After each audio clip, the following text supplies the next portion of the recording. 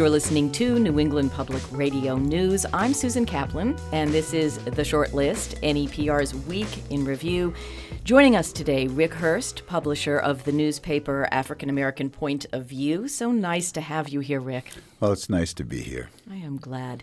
And we're also joined by the Springfield Republican's Ron Chmielus. Welcome back, Ron. Thank you. Good to be back. I am glad to have you here as well. So just to dive in, Springfield saw its 13th murder this week. That's just one short of the total for all of last year. And among cities in New England, Springfield only trails Hartford in the number of homicides. Boston, with 4 times as many residents as Springfield, has fewer murders, 11. Rick, what's going on here? Well, I just think what's going on is the same thing that's always been going on. You've got a very poor neighborhood, and you've got a very poor city now. And you've got a lot of gangs. And if you examine these murders, you know, they're really located in very specific neighborhoods. They're concentrated in specific neighborhoods. This violence it's endemic to neighborhoods like that all across the country. So it's really not something that has changed a lot over the decades. Is that what you're saying? No, what I think is that it's just getting easier for people to kill each other. Well, speaking of that, Mayor Sarno, the mayor of Springfield, has been very critical of judges who he says set too low a bail for repeat offenders. And the Bar Association has come to the judge's defense. Here's the Hampden County Bar Association's Jeff Morneau, who says that pressuring judges to raise bail amounts won't make anyone safer. More likely than not, the prolific offenders are the ones that are going to have better access to the amount of money that they would need in the event that high bail was set. Ron, you wrote a column this week which suggests that a public, this is quoting you, a public of cafeteria constitutionalists is rearing its head in this debate. What do you mean? Well, what I mean is that we hear a lot of people defending the First Amendment, the Second Amendment. I call it the rock and roll amendment of the 21st century, the gun advocates. But I don't hear a lot of people talking about the Fifth or the Eighth Amendments, and those are amendments designed to protect accused people who are innocent until proven guilty. Those are not popular amendments, but judges are expected to honor them. And that's what the Bar Association, I think, is saying. If you want to blame somebody for this situation, you're blaming the wrong people. And I think that's true. You're blaming the wrong people. The judges have to follow the law and the rules, and they're pretty clear. You can't just hold somebody because they're a repeat offender. If somebody is a risk of flight, then you can hold them. If they're dangerous, it's determined that they're dangerous, you can hold them. But you can't just hold them because you want to get them off the street. Well, let me ask you this about that, because the mayor used very aggressive language saying that the Bar Association is, quote, fighting for the protection of violent, repeat, hardcore, gun-toting drug dealers and gang-banging offenders. You're a lawyer. What do you think of Sarno's comments? Well, I think he's running for office. That's what I think. And there's an uptick in his language on crime that didn't exist before. That's one thing. But another thing I think is that he ought to be very, very careful, because his language is a kind of language that can be misinterpreted. I don't think he means it in the way it might look or sound.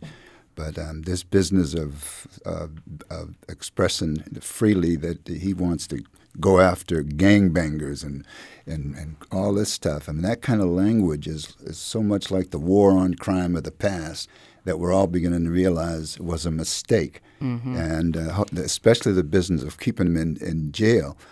We have filled up the jails and the prisons all over the country. And we're all discovering all over the country that is not a good solution from California to Springfield. Speaking of solutions, Ron, what do you think can be done? I'm more sympathetic to the mayor than some people, because I think his frustration is shared by a lot of people, but I think it has to be done in the legislature, and I think that's what the Bar Association is saying. If the laws and the rules are wrong, let's look at that. I think his comment about the Bar Association was very unfair, because it made it sound like they're in cahoots with these drug dealers. They're not. But I think there are remedies to at least look at, or other laws, but not in the way he's proposing. Okay, we're going to move on to the next question. We have just a little bit of time. So as we enter the July 4th weekend, federal officials have told law enforcement around the country to be extra vigilant because of a very high degree of what they call chatter about the possibility of a rogue domestic terrorist attack. Ron, how do you celebrate the holiday, and do the warnings change the holiday for you? No, because I stay home at our pool. I've invested too much money in our pool, and I think it's going to be pretty safe this. And I hope other people go about their business. I don't know any other way to really approach the holiday and keep your sanity besides that. Having said that, Rick, the so-called global war on terror has lasted now more than a decade. So do you think concerns around the holidays and public gatherings like this are just the new norm? I think that it is a new norm. I think we have to always be diligent, and especially around holidays, and especially around a holiday like the 4th of July. It's too symbolic to ignore. It would be a real coup for ISIS or some related organization to be able to pull off a terrorist operation during this time. I don't think we ought to panic. I don't think we ought to run and hide. I think we ought to go about our business as normal. What about how we think about holidays? Do you think it changes the way we think about holidays? It's like July 4th, patriotism. I don't think so. I don't see how it should change the way we think about holidays. I mean, I just don't see any connection there. Right. I would say not yet. If there's something tragic that happens, I think that would be possible, and I think that would be very sad. But I don't think we're at that point yet. Right. So I guess what I'm saying is, we seem to be sort of on the edge waiting for something to happen. Is there anything we can do in advance of that to protect ourselves from not overreacting should something happen?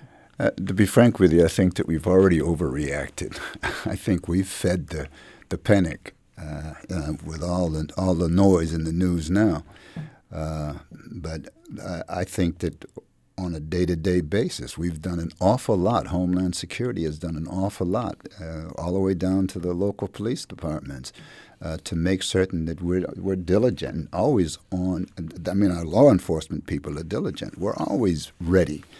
But it doesn't mean you can change things that can't be changed. If somebody breaks through, some terrorist breaks through, you just have to respond to that breakthrough. Well, we certainly have been responding in small ways and large ways. I want to thank you both. Rick Hurst is publisher of African American Point of View, and Ron Chemelis is a reporter and columnist for the Springfield Republican.